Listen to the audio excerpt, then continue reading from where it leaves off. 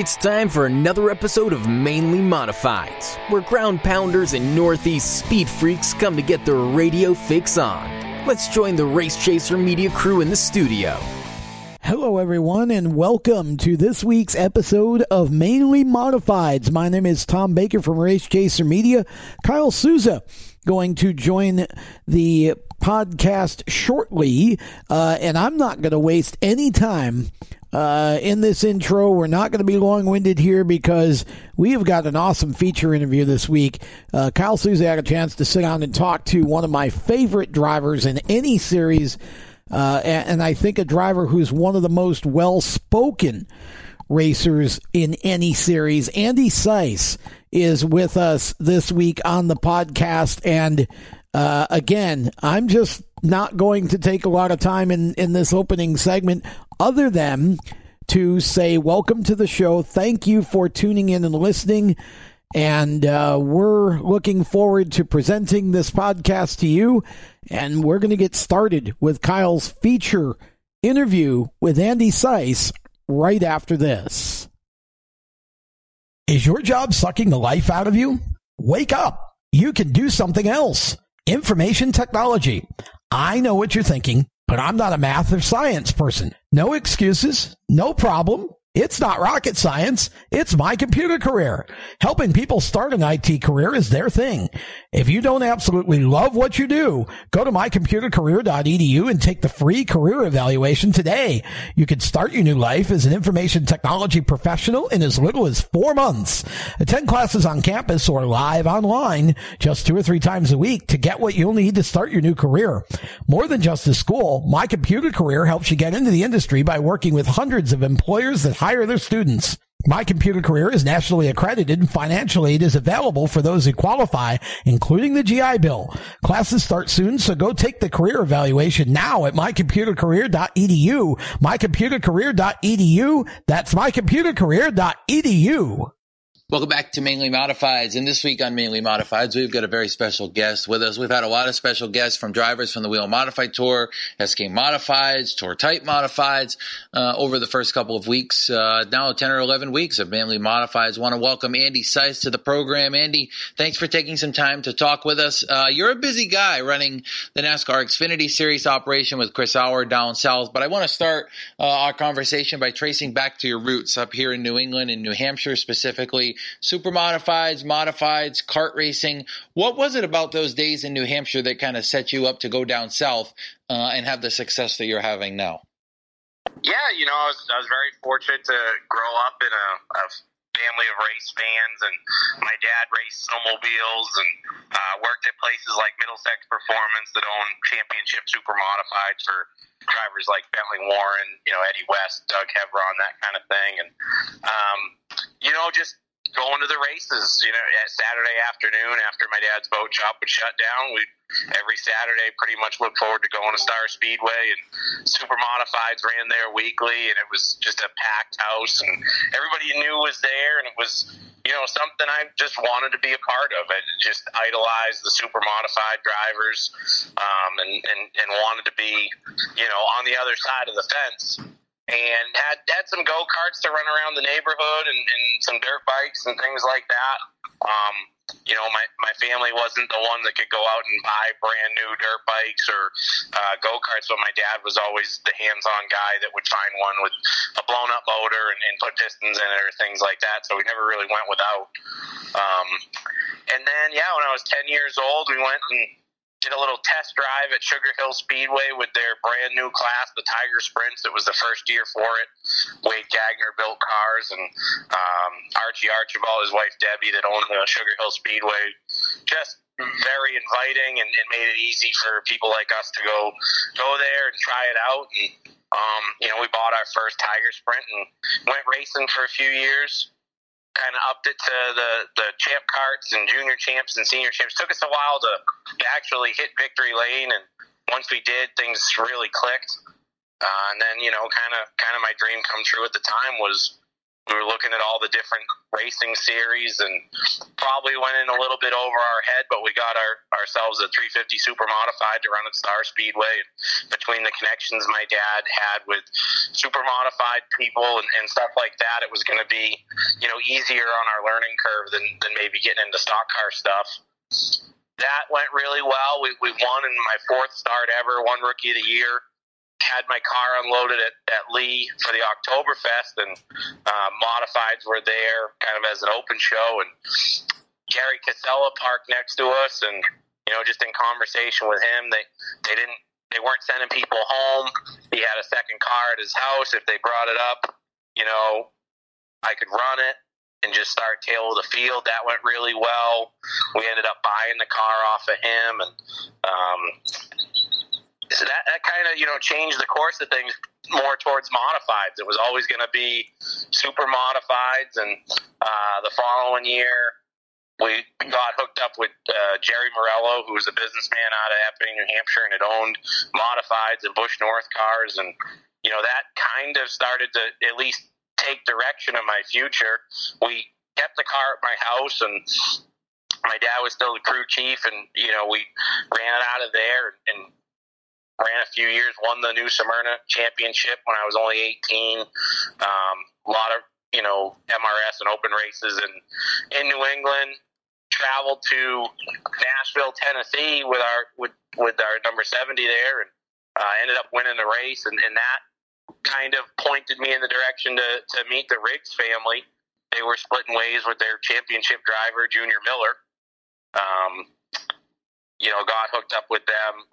Came close to the championship a few times, won a lot of races, made really good friends with the whole Riggs bunch, and they've become family. And when we got hooked up with Eddie Harvey later on, after the passing of Jeff Riggs unexpectedly, that shut the team down, we all kind of formed up with Eddie Harvey, and obviously that was kind of instant success and winning races, and eventually the two championships, couple north-south shootouts.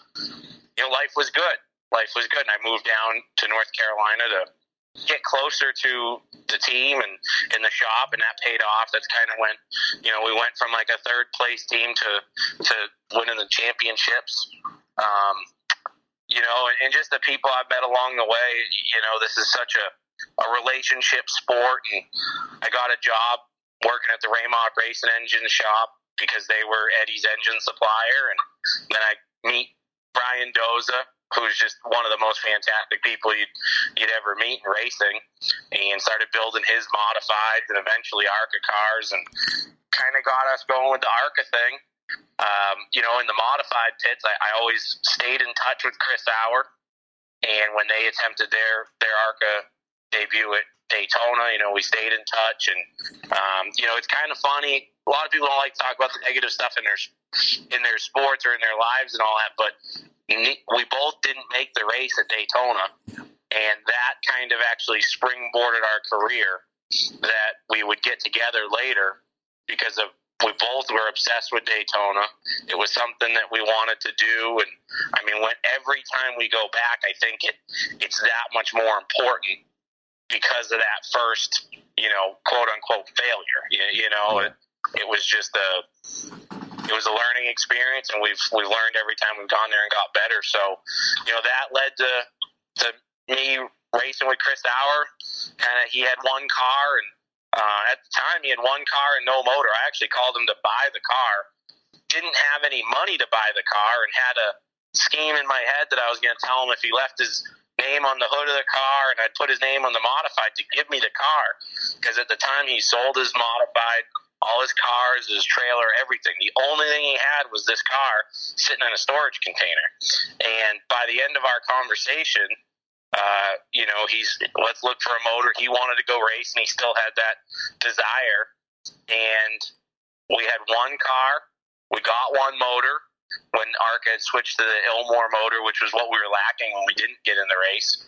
And we went racing at Talladega, just out of the shop at my house, and it served us well over the years, and we've grown the team. We've grown it to a bigger shop now, and then all of a sudden Chris calls me one day. He goes, "What do you think of the Xfinity Series?" I said, well, what do you mean? He said, well, motors and schedule, this or that. We get to talking.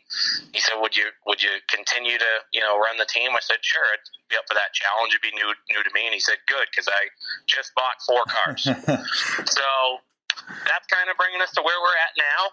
It's been a busy past 6 months since kind of making that decision. Hiring some people, expanding the shop, just streamlining processes and parts and different things in the shop. And,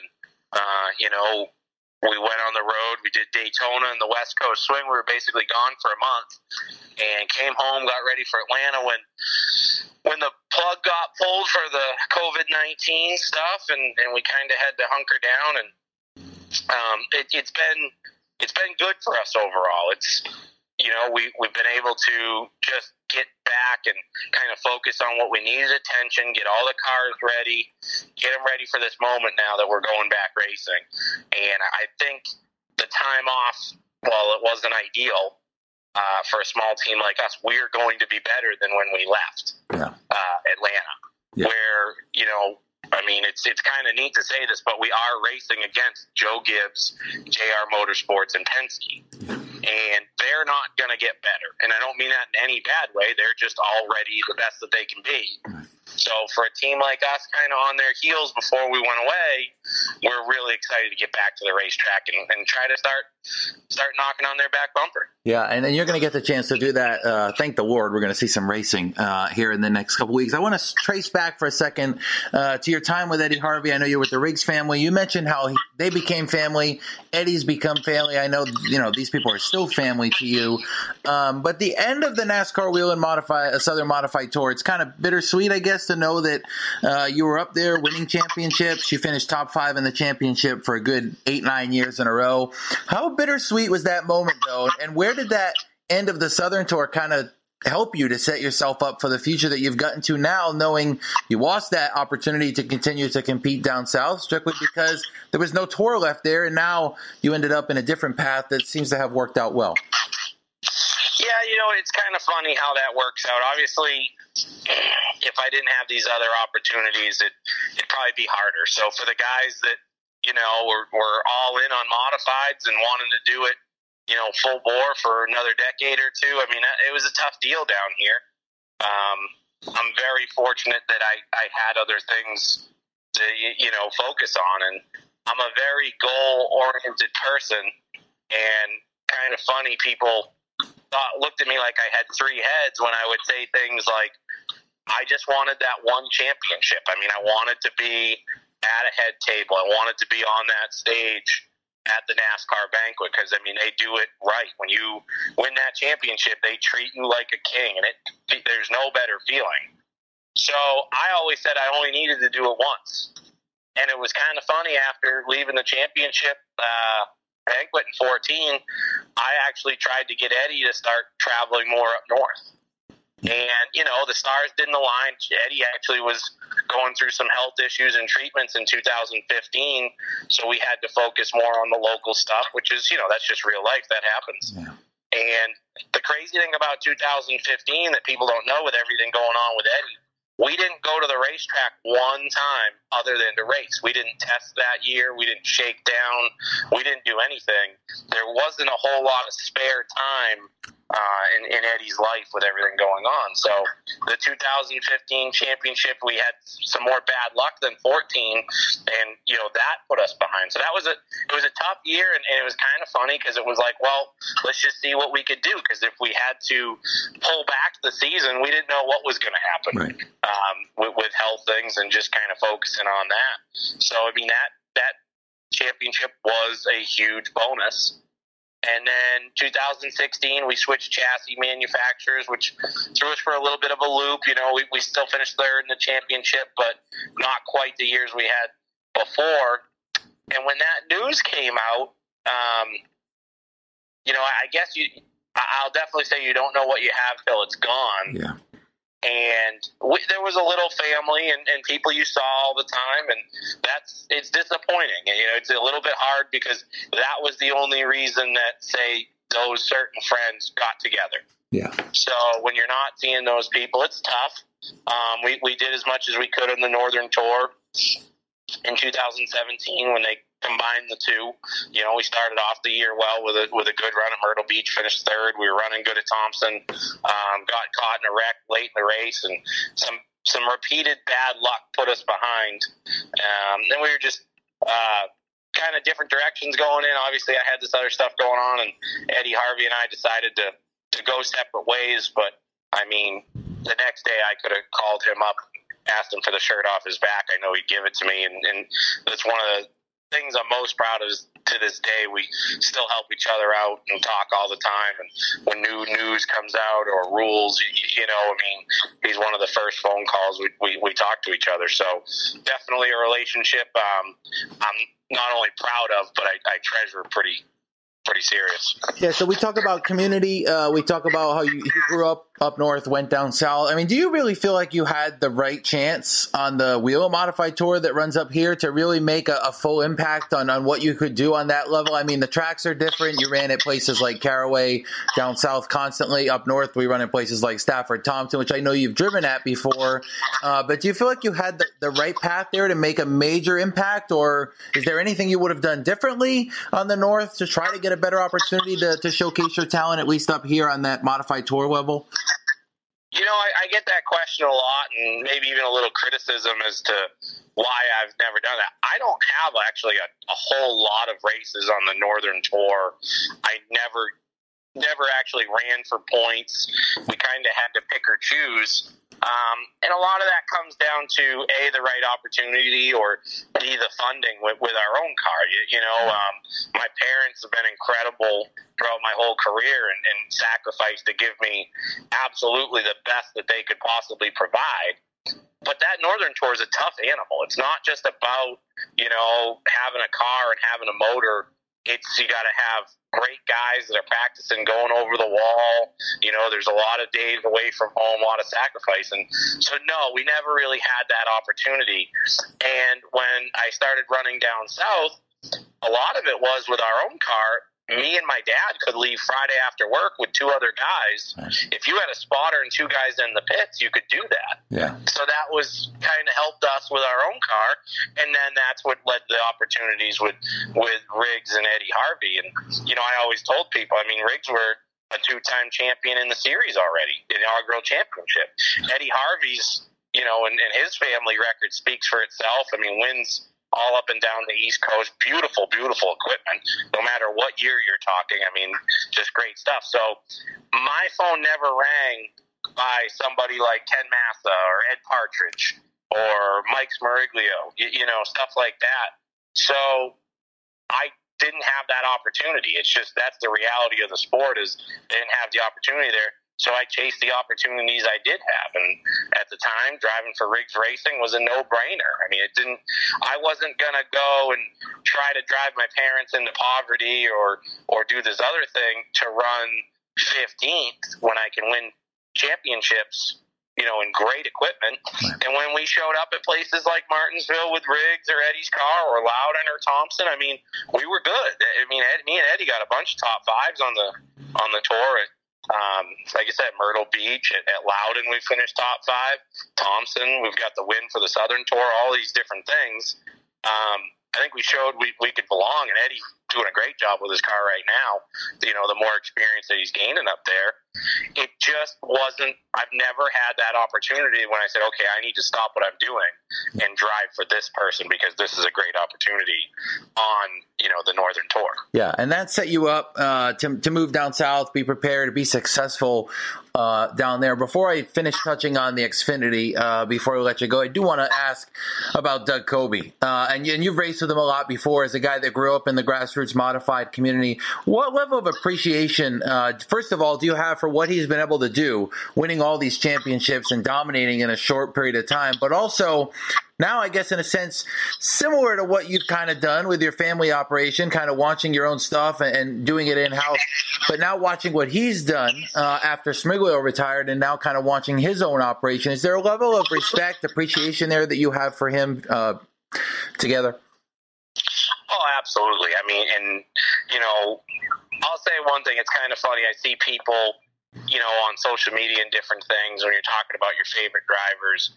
or who would you put in a car right now, and people making comments that all the, best race car drivers are retired or passed away. Yeah. And that's a shame, because what people just watched the last decade with Doug Coby, with Wayne Darling's team, and also Mike Smriglio is absolutely history. I mean, Doug Coby is the greatest modified driver of our era. That team, they had everything going. So I have no problem saying that. And what makes it great was I got to go wheel to wheel with him on several occasions. Yeah.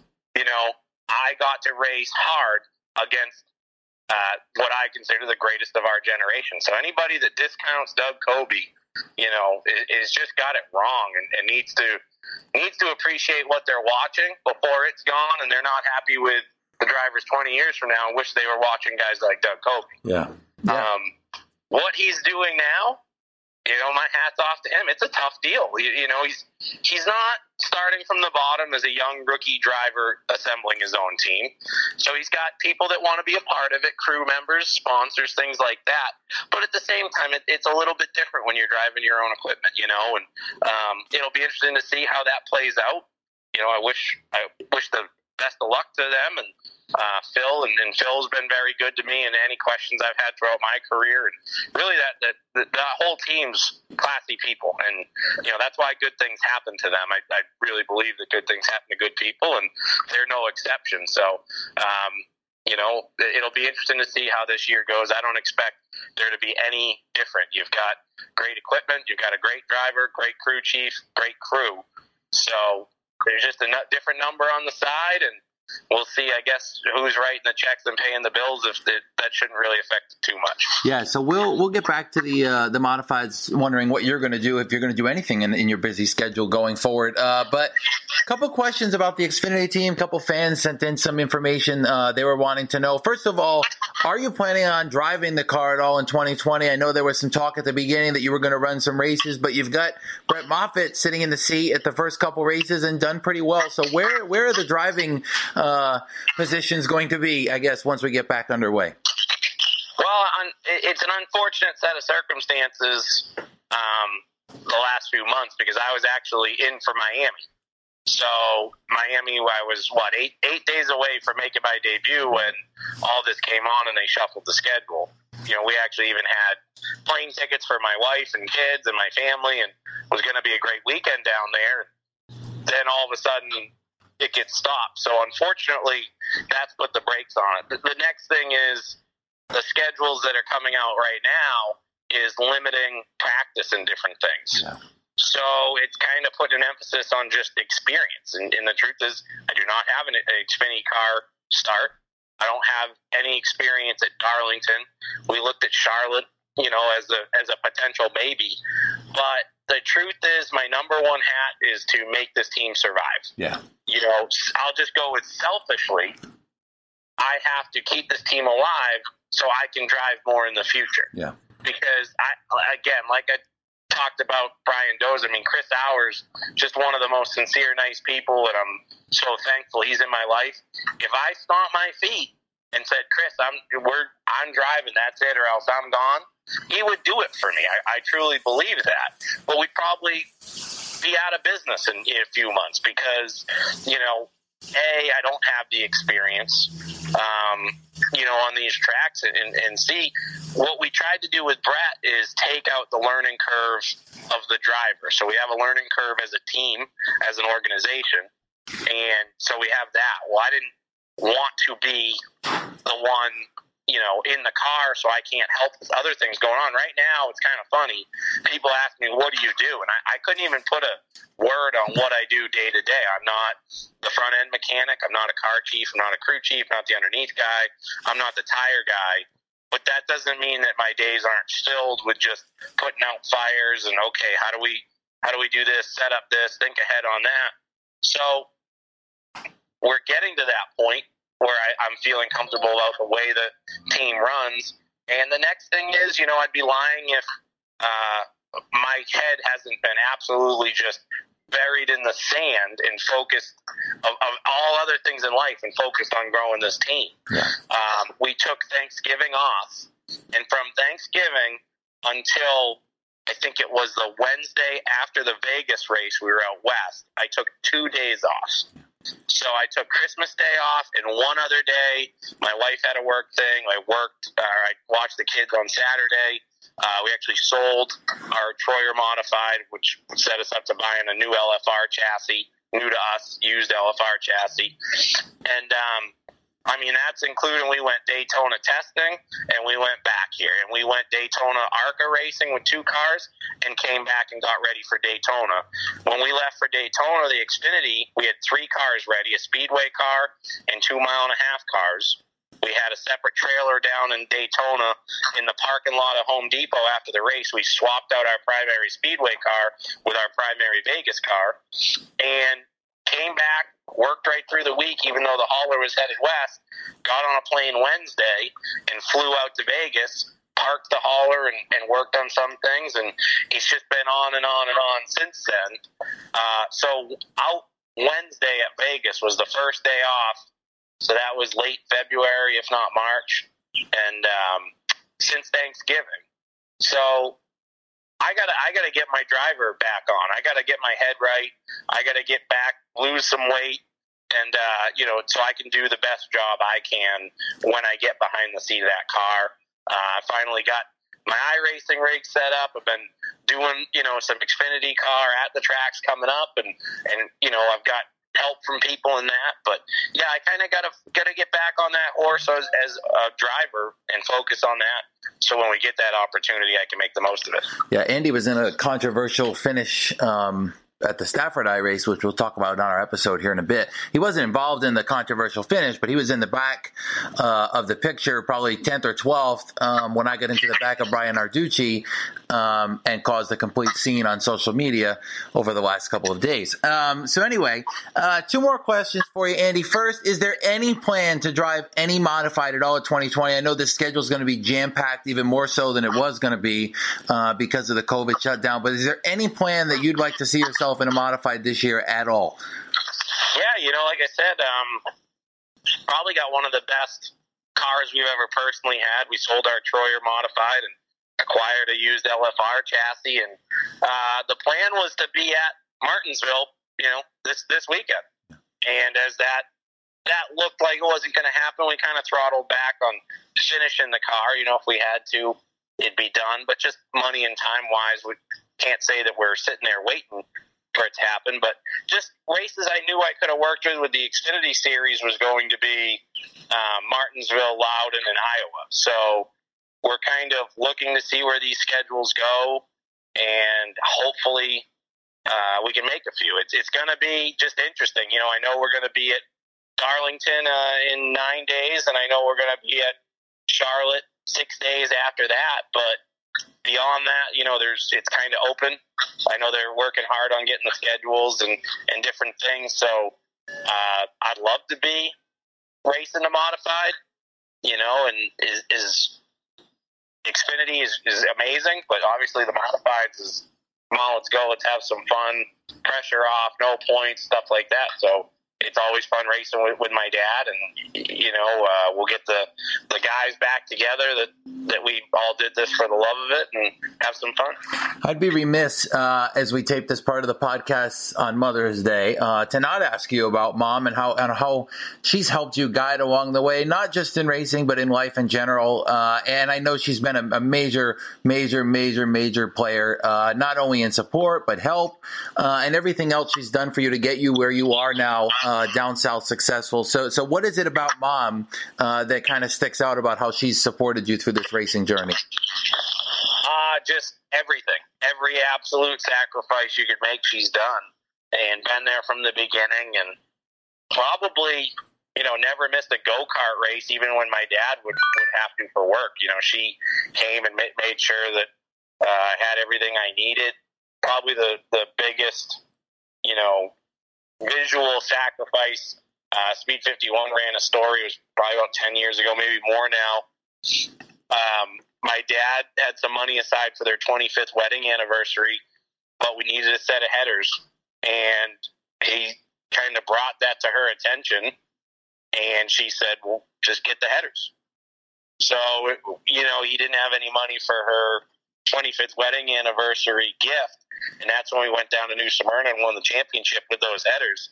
So it was kind of the connection of where that was about the first year I had the motor, the headers, the carburetor, everything that we really needed, or we thought we needed to be competitive, and it paid off. And we came back from New Smyrna with the winnings, and we threw her a 25th wedding anniversary party like she deserved. And that's just one small story of what she's done.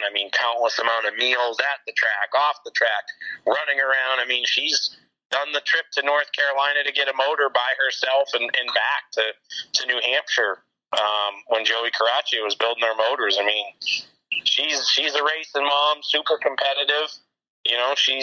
She's written the checks on Friday knowing that they weren't covered on Monday unless we pulled off a miracle and all that. And, between her and now my wife, Jen, when we started this racing thing, just my girlfriend, but now that we're married and have kids, she does the whole, basically single motherhood thing as we're racing. She's taken on the motherhood role amazing. And unfortunately, if you're in this racing thing, that's how it is. We're kind of selfish with our time, but she's competitive too. So she doesn't want me home if the car's not 100% or not running well. So, very thankful for those two women in my life. And, anybody knows basically behind any kind of guy with any success or trying to make anything happen is a supportive woman. So, like I said, I'm lucky to be married to one and raised by one. And I always say all the time, any female that's involved in racing is the best female. And with that, Andy, want to thank you so much for taking a good chunk of time with us on Mother's Day when you're busy trying to get back going with the Xfinity car. Really appreciate it. Look forward to talking again soon, and we wish you the best of luck once you get back to the track here in just a couple weeks. Thank you for having me. That's been Andy Seuss. When we come back from the break, we're going to discuss that iRace that I talked about. We didn't get Andy's opinion on it. He may have one. But with that, we will be back here in a bit on Mainly Modifieds. Everyone knows Strutmasters is the suspension experts for luxury vehicles, and now we offer motorcycle products. Introducing Easy Rider Complete Motorcycle Air Suspension, brought to you by Strutmasters.com. You can raise and lower your bike with the flip of a switch. Take those long rides with the ultimate comfort of Easy Rider Air Shocks. They're backed by Strutmasters, and you won't believe the low price. Check out Easy Rider Motorcycle Air Suspension at Strutmasters.com. Welcome back to Mainly Modifieds as we finish up the interview with Andy Seuss, and Kyle Souza has joined us for the balance of the podcast now. And first of all, Kyle, I've always said that Andy Seuss is one of my favorite guests. We've had him on our Race Chaser shows a ton of times, and every time I have him on, I'm reminded, number one, what a fantastic speaker and conversationalist he is. Number two, what a true gentleman he is. And number three, that he is the ultimate definition of humble. And that really, I think, those three character traits in combination with, obviously, the talent to drive a race car really fast and win races, all combine for these are the reasons why he's where he is and why he's had the people around him and the support. That was a fantastic interview, and it was fun to hear him go all the way back to the beginning and talk about his days in the 350 Super as well, because I had actually forgotten that that's where he started. And, he's just really, he's had a very blessed career. In my opinion, you can, as he said, you can always second guess. And, the great thing about Monday morning quarterbacking is that you always throw a touchdown. But boy, Andy has just done really well for himself, and he's just a great guy to talk to. Yeah, always great to catch up with Andy. And you're right. I sat here for the interview, had a list of questions, bullet points that I wanted to cover with him about, ranging from his modified days up to his ARCA, now his Xfinity operation. But then we started talking and things start, straying in a different direction. And you realize that there was other things that you probably could talk about that you didn't know about. So, always good to catch up with him. Good to hear he's doing well, especially in the middle of the COVID pandemic that we're dealing with, as somewhat starts to slow down. His rise through the ranks, a little bit interesting though. Of course, starting up here in New Hampshire, super modified days, all the way back to the karts. Yeah. And you know Eddie Harvey pretty well. His tenure with Eddie Harvey really stands out to me as part of his modified tenure. Maybe the biggest part, just because of the success they had, the partnership they had, and the fact that Eddie Harvey is such an easy guy to get along with, and they seem to really merge together well. And as a guy that lives down there, you get to see their success in that Wheel and Southern Modified Tour before it became defunct. Well, and see, here again, you said it right. These are two guys that are very, easy to talk to and easy to work with. And here's the thing. I think in addition to everything I said about Andy when we started the segment, his work ethic is the other piece to this. He's not afraid to work his ass off. I mean, and that's, that's the kind of a guy that you want leading your organization, because he becomes a great example for everybody else, and he infects everybody with that enthusiasm, which, by the way, translates to infected by the God, which makes it a great word for him, because he is really just always fired up to do the next thing that needs to be done on the list, no matter what it is. And, he and Eddie had tremendous success together, and they were fun to watch. I mean, they did it the right way. Eddie didn't, he doesn't have the most money of anybody in the modified ranks. He just was able, between him and Andy, they spent the money that they had in the right places, and Andy got it done on the racetrack. And, I think, his time with Brian Doza running his car, and then again, when you look at, Andy Jankowiak, it's almost a mirror image of the way that Andy Seuss has kind of elevated himself. They were willing to do the hard work, to start at the bottom and work their way up. There are other people who aren't willing to do that. They either want to go win right away or not bother. And neither way is wrong. It just depends upon who you are and what your goals are. And, again, just it was amazing to see. It's been amazing to see Andy's rise, even from ARCA to where he and Chris Sauer are now. And again, they're doing it the blue collar way, and I think that's why everybody respects them so much. And, Andy's the perfect person to lead that organization right now, whether he gets in the driver's seat this year or not. He's the perfect guy to lead the organization because he's got the right character, the right attitude, the right work ethic. And again, that spreads. And once the whole team is working in that mode, that's why that car, with far less resources than the top dogs it's racing against, is able to nip at their heels the way they were at the start of the season. And they've got a great driver in Brett Moffitt, who is championship caliber, obviously. And so that package is why they're where they are. And they're real easy to cheer for because of that. Yeah, and he's going to be back on the track. I can't believe I'm finally saying that. Feels like it's been forever. Since I've seen a race car turn a lap in real life. Obviously, we had a couple dirt tracks and asphalt tracks down your end in Midwest also that did open for some race events over the last couple of weeks. But so happy to see NASCAR returning here in just a couple days, actually, as we record this about 5 or 6 days before the return of the Cup Series. Andy, obviously, returning to Darlington. It'll be his first stint there as a managing partner of an Xfinity race team. And for his sake, you heard in that interview, Tom, talking about the future of when he's going to be behind the wheel. We know when he announced this deal, he mentioned he'd be behind the wheel at some point. Darlington not going to be the place, though, especially with no practice. And, these guys just showing up and going right racing. Darlington not going to be the place. Hopefully Charlotte. You heard him talk about how that would be a possibility.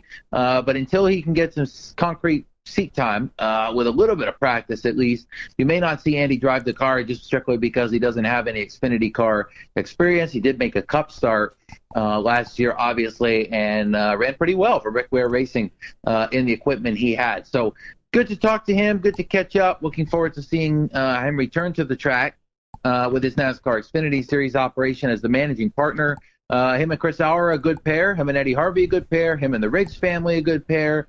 Him and his own family, a good pair. Everybody.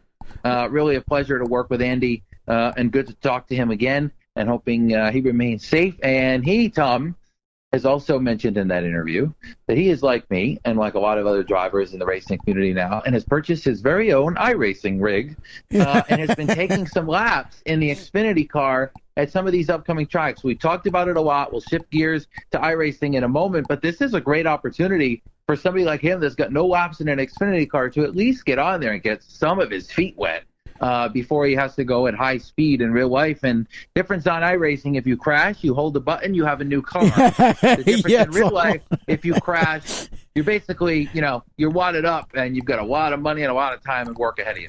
Well, I think the big thing that I see with Andy with the whole iRacing deal and is it'll at least give him a chance to get some sort of a mental picture and get the line down and start to learn. You don't get any, obviously, unless you have one of those $50,000, hydraulic things. You don't get the physical movement necessarily, but you can certainly get the mental information, where to get on and off and all of that, and get the line down for some of these tracks. But again, I come back to the fact that another character trait, he's so unselfish. As he said, if I just, stop my feet and, force my hand, then Chris would probably let me drive. But at the end of the day, in this situation where you have to go out and be able to race the car and finish well with zero practice and zero qualifying,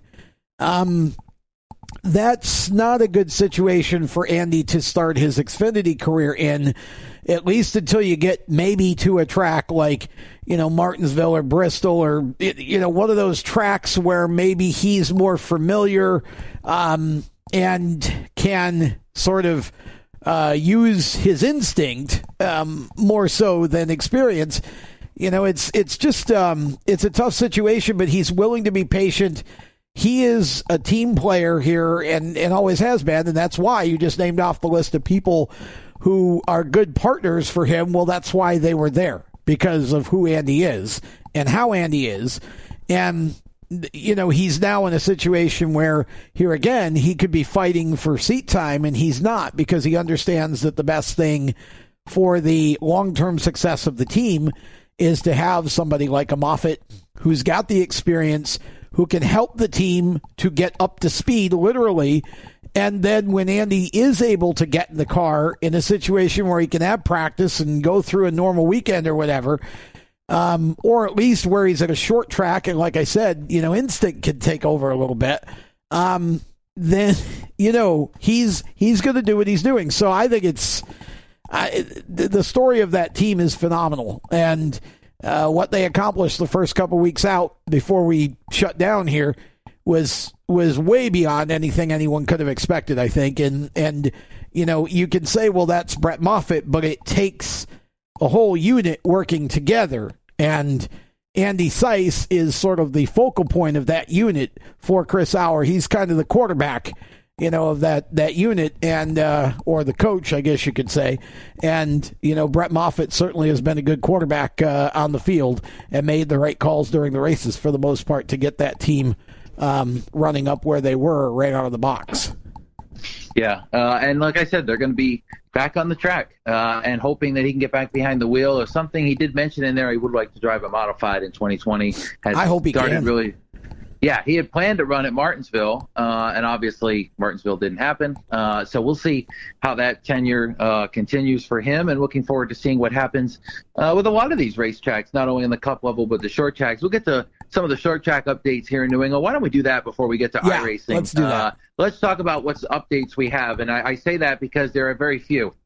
Things kind of still in limbo up here in the region. Modified-wise, of course, the NASCAR Wheel and Modified Tour, all their races basically postponed until further notice at this point. They've got a lot of races that have been postponed. As of this taping, June 6th at Seekonk is still on as scheduled. However, I don't expect that to happen. That announcement looming, whatever they're going to do with that race, the announcement's looming here over the next week or so, whether they're going to be able to run that race or not. So look for that. Right. NASCAR's Wheel Modified Tour We mentioned last week that they had been going to Jennerstown on May 23rd. That had been postponed. I've just gotten an email from the town operator, not the town operators, the track operators at Jennerstown, who have cleared with the town that they can begin racing regular operations on June the 6th. Oh, great. So they're going to go back racing on June the 6th. Now, it's not clear as of this email that literally just dropped in my inbox if they're going to have fans or not. And the email also does not mention anything about the NASCAR Wheel and Modified Tour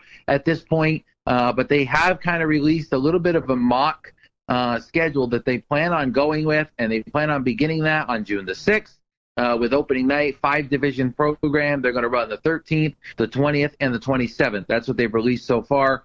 They are going to close the spectators for the practice days at this point. They're going to have some private track rentals beginning on May the 16th, May the 23rd. So they're going to wait another week or so and see how far they go. And everybody's got to pre-register, and I think that's the future of what we're going to see here in the near future. So good to see Jennerstown going back racing in June.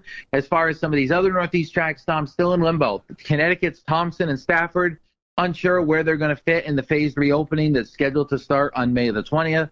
Seekonk, still under stay-at-home advisory here in Massachusetts, as is Connecticut, so unclear what the phased approach is going to be like in Massachusetts and when it begins. As soon as we have more updates, we'll give it to you. In New Hampshire, very interesting situation going on up there. One of the tracks, Speedway 51, has been cleared by his local town to run practice sessions, and he's been running them over the last couple of weekends. He is actually going to continue to do that and is hoping to go racing in the near future. Other tracks in New Hampshire, Monadnock, Claremont, Star Speedway, waiting for something to happen. They've tried to go to the town. Towns are a little hesitant on it. The state has given no guidance to racetracks in that region. And with New Hampshire housing 5 to 6 racetracks, it's kind of surprising to me that it hasn't come across the governor's desk enough for him to make a stance and make a decision. These racetrack promoters are very passionate. They want to get back to racing, but at this point, it's just still in limbo. And it's now approaching the middle of May, and it seems more and more to me like the more we wait, the more of a chance that our race season is going to be shortened. It obviously is. But whatever we can get, I think, we may as well take at this point. Well, you kind of have to, and I had a chance to talk at some length with Bobby Weber last week from Star, and that's exactly what he said. Right now, they're just waiting for somebody to tell them something, basically. There's just not, when I look at that situation and look at Massachusetts, Connecticut, and, even up in Maine, I mean, I continue to be completely perplexed why the state of Maine is locked down as it is, given the very few number of actual cases right now. But this seems to be a pattern. And gosh, I just hope that, I hope everybody can get going soon. I mean, I spent some time with Kenny Shepard. We actually had him as a guest on our Lead Lap show last week, and I put the first segment from that interview on the Inside Groove Super Modified podcast that is out currently. If you go to the Inside Groove podcast Facebook page, it's there. And had a chance to talk with him, and he's found a way out there in California to work with his local officials and his legal team to make some changes to how the racetrack is designated and therefore how they can proceed. And he's put a very interesting plan in place. It's a 5-phase plan to get back to full racing without fans first and then with fans eventually. This is a hard thing right now. Short track racing, it's different from NASCAR because obviously, you don't have big TV packages that can, support you or help support you while you don't have fans in the grandstand. It's a whole different dynamic when you're a local short track and you're having to, I'm sure in many cases, Kyle, and you can, obviously speak to this in the areas you know about up there, but in many cases, I'm sure the local officials would love to have the track back in action because obviously it produces, income and a boon to the local economy to have fans coming in and out and teams coming in and out, staying in hotels and eating in restaurants and doing all those things. but you're at the mercy of the state government, and there's, in some cases, it's just very frustrating because they don't seem willing to, to listen. They kind of have their own agenda, it seems like, in some cases.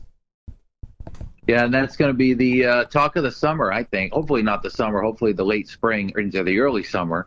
There are some tracks up here that I know have submitted plans for reopening. There are some other tracks up here that are in the process of doing that. And we're now, again, just in wait-and-see mode. It's really going to depend on what the state wants at all of the racetracks, not just Seekonk, not just Stafford, not Thompson, not Monadnock. It's going to be everybody together. New Hampshire in a position where, in my opinion, if one track opens, the rest of them should be able to open, unless there's a county issue with a spike in cases. But looking forward to seeing what happens. I know some people at first a little bit concerned that the race season might be canceled altogether. I don't, and I tell you this from sources and important people in the governments, in the industries, public health that I've spoken to. The race season is not by any means going to be canceled. No. At this point. There's going to be a race season in some form, whether it starts in June, July, August, whether there's fans in the stands or not. I can't tell you that right now. But the race season in New England is not going to be canceled completely. It may start later. There are some tracks that are drawing up schedules that begin in August, and that's a real possibility. So just going to continue to wait and see what the guidance is like from the states, see what the guidance is like from the towns locally, but promising this morning to see that email from Jennerstown and know that at least one of these Northeast racetracks is going back racing. And there was some controversy via some comments Jimmy Wilson made, the NASCAR Wheel Modified Tour director, saying they wanted to go back racing in June. That controversy appearing to kind of put the fire out. Now, if Jennerstown's going back racing in June, there's a possibility that the NASCAR Wheel Modified Tour could hit that track at some point. So continue to follow that. Continue to follow all the racetracks. My best opinion for you listeners would be to follow the racetracks on Facebook during the week. A lot of them are posting constant updates about what they're hearing from the state. And we'll continue to update you next week as well about how these racetracks roll. Tom, iRacing been the topic of our podcast here over the last month or so with the COVID-19 shutdown. Before we get to Stafford, we always start with Stafford. Let's start with Seekonk. This past Thursday night, running the second race of their road trip tours, an 8-race series that spreads between April into October. Ryan Kuhn picking up the win in a really uneventful 150-lap race at the front of the field. Kuhn taking the lead early and taking down the win, but a good battle throughout at a track that you're familiar with and a little bit different on iRacing, I'm sure, than it is at real life, but Southern National Motorsports Park, a racy track. And a track that put on a good show on Speed 51 for the Seekonk fans. Oh, I'm sure. And I have the feeling that everybody enjoyed racing there, the sim racing there, because, the track is just a real racy track. It's a big, fast track. And, to me, it's one of the most well-run facilities in the state of North Carolina. Obviously, this is sim racing, not real racing, but I'm just explaining for the folks up there. Mike Diaz does an amazing job with that place, and he's always been willing to do what it took to make things happen and make things right as best that he can. And so anybody that would ever get the chance to come down to North Carolina, if you're looking for, what short track do I go to? Well, obviously, if you want to see entertainment, go to Bowman Gray Stadium. But if you want to see some great racing on a big fast track, definitely, I think Southern National would be high on the list of tracks to go see. And that's cool that Seakonk's road trip, so to speak, their iRacing road trip, virtual road trip, took them to Southern National to run on the track, and I'm sure everybody had a good time with that. It was a fun time, and you're talking to the race director, and I thought the race went pretty well. Well, there you go. There you go. So thank you to the drivers that have competed. Also want to thank Speed 51 from a track perspective for broadcasting, and a lot of contingency sponsors, Tom. More than $400 paid out in contingency awards and finish prize money for the top competitors, and spread throughout the field. There are awards for heat race winners, awards for winners of the B main, drivers that lead the halfway lap, 10th place finisher, some hard luck awards. There are a lot of different awards set for the future of that road trip tour. That road trip tour returning kind of quickly. It comes back on track May 21, so just about a week and a half from now at the Irwindale Speedway out in California. Oh, nice. Third race of that road trip. So another track that's been around a long time and puts on a good show as well. You almost everybody must have big virtual budgets to be virtually going cross country like that to we are rolling from Seekonk, Massachusetts to Irwindale, California, coming up in just over a week's time. So looking forward to that. I know we started the interview with Andy Seuss. We talked about iRacing there in the middle. We heard that he's got a sim rig. I've got a sim rig. Andy was involved in a Stafford race this past Friday night. He qualified. I qualified. Another great show. Want to thank the Stafford gang for putting that on and keeping everybody entertained, just like similar to what Seaconk's doing. Stafford, if we recap, has gone from SK Modifieds to Street Stocks to late models, now to tour-type modifieds, the real wheel and modified tour-style modifieds on iRacing. This past Friday night, no different. More than 50 cars virtually unloaded in the pit area to compete. 26 started the race, and in the end, for the second time in the last 3 weeks, you are directly speaking to the winner of the iRacing event at Stafford, presented by All Phases Renovation. A little bit of a controversial finish. I did get into the back of Brian Narducci. He did spin coming off turn 4, race control deeming that it was a racing incident. So that race going to myself. Instead of talk about me, though, let's talk about the race in general. Yes, Tom, please. This is a great mix. Guys like Narducci, Mike Christopher, Teddy Hodgson, local Stafford guys, going against a media member, myself. 2 Seekonk regular drivers were in the field. A mix of Stafford crew members that have worked their way into the field, a mix of Stafford spotters, a mix of employees in some cases. This is bringing the entire racing community in the modifieds in New England together. And it's put the direct eye on guys like Teddy Hodgson, guys like Mike Christopher Jr., guys like Brian Narducci that race in real life and race on iRacing, and have somehow been able to intertwine having success at both of them. Well, and this is, again, we probably overdo it when we keep saying this every week, but at least I do. But the beauty of this technology, I mean, when I was growing up, I had Pong, which, by the way, was, I thought that was great when we first got it. But, this technology really does allow for that. And no, it's not real racing. No, it's not supposed to be looked at as real racing. Yes, you should at least pretend to be serious and be trying to win and not just go crash the field to be a knucklehead. But it's supposed to be fun, and it's supposed to get the community together. And I love the way that it's kind of started with the NASCAR Pro Invitational Series and then really spread like wildfire to the point where it's almost too much to keep up with because everybody's doing one now. But that's awesome, because even the Super Modifieds had one a couple of weeks ago that was on asphaltvision.tv. They're going to do another one at the end of the month on the 31st, the Super Modified there on R Factor. But again, same idea. You get drivers, you get other people from, that are just used to racing that particular kind of car, the Super Modified car in R Factor. And, so it becomes something fun for the racing community to kind of gather around and do, and, have a little fun and make a little sport of each other or whatever while we're not able to race. And so I think it's cool that, especially Stafford. I mean, gosh, I was just looking at I saw a picture the other day somewhere on Facebook. Somebody had posted a picture of Bentley Warren in the old Flying Five when he won, I think it was 1980. He won a super modified race at Stafford. And I started to think back at all of the names, all of the legends that have graced that racetrack at one time or another. My gosh. I mean, so yeah, that's fun. I think what you guys are doing with both of those tracks, Stafford and Seekonk, I love that Seekonk kind of has to go on the road because it's not on the series. So, hey, we're going to run it over Irwindale. So, because I'm sure 99% or maybe 100% of the people who race at Seekonk will never race at Irwindale in real life. Well, we're going to do it here, so in a sense, it is a bit of an opportunity to go try some other tracks that maybe you wouldn't otherwise. So I just think it's fun stuff. And I I'm glad that everybody is enjoying it so much, and glad to see that so many people have been able to avail themselves of the technology to be able to have a good time like that.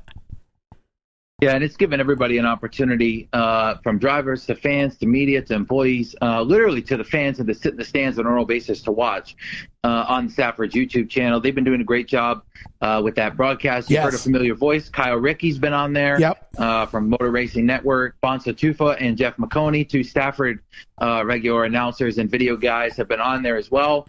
A fun time, not only for myself. I speak for myself in saying it's a fun time, but I know everybody that's involved has had a phenomenal time in doing that. This coming Friday night, which would be May the 16th, I believe, 15th or 16th, they're going to compete in an invitational style event. It's not open to anybody. They are inviting drivers to compete on Friday night as part of an 80-lap modified special. I'm not sure who exactly or what criteria they're using for that. I know that I would assume that guys like Narducci, Mike Christopher, myself, guys that have been to Victory Lane on the iRacing Road Trip Tour, I'm sure are going to be on that track this coming Friday night. But keep tuned to their Facebook, their YouTube. I say it every week, but their YouTube's got some phenomenal videos. I watched the Spring Sizzler from 1997 the other day. So some good stuff on the Stafford YouTube channel, similar to Seekonk. Some of these racetracks taking advantage of the quarantine COVID shutdown to go full force on their YouTube and get some races out there. Others kind of going quiet for a while. Different style from them. But on the iRacing front, that's really it. Nothing else going on that front. Looking forward to seeing Seekonk back on the track May 21st and Stafford this coming Friday with their invitational for the modifieds. Other than that, Tom, kind of quiet. Here in the New England region, obviously, because of the COVID pandemic. Looking forward to seeing what happens in the near future, and looking forward to catching up with everybody again next week on what's going on in the racing community and with the latest updates and a new driver guest coming in for next week. Should be fun. I will add, too, that I just, when we started talking about Jennerstown, I have a pretty good contact and just heard, I sent him a text and just heard back, and he basically suggested that because of the area of Pennsylvania that they're in being a much lower risk area, that's one of the reasons why they've been able to do what they're going to do and get started. So I think that's great. If you've never been to Jennerstown and the modified tour goes there and you can get there, please go there. It's a great track. The folks that run it are...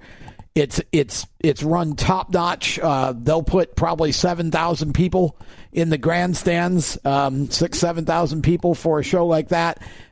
Just a great place to go and watch a race. So, if you're ever in that area, it's a beautiful area of PA to be in as well. So, with that, yes, we'll bring this to a close. Thanks as always to my partner Kyle Souza for making this show what it is, helping to make it all happen. And thanks to all of you that listen and share. Please keep doing it. Again, we're not building our fame here. It's all about getting the information out, and we're passionate about modifieds, and we want all the modified people to know that the content's there, and hopefully sooner or later we'll be back at a racetrack in the 2020 season.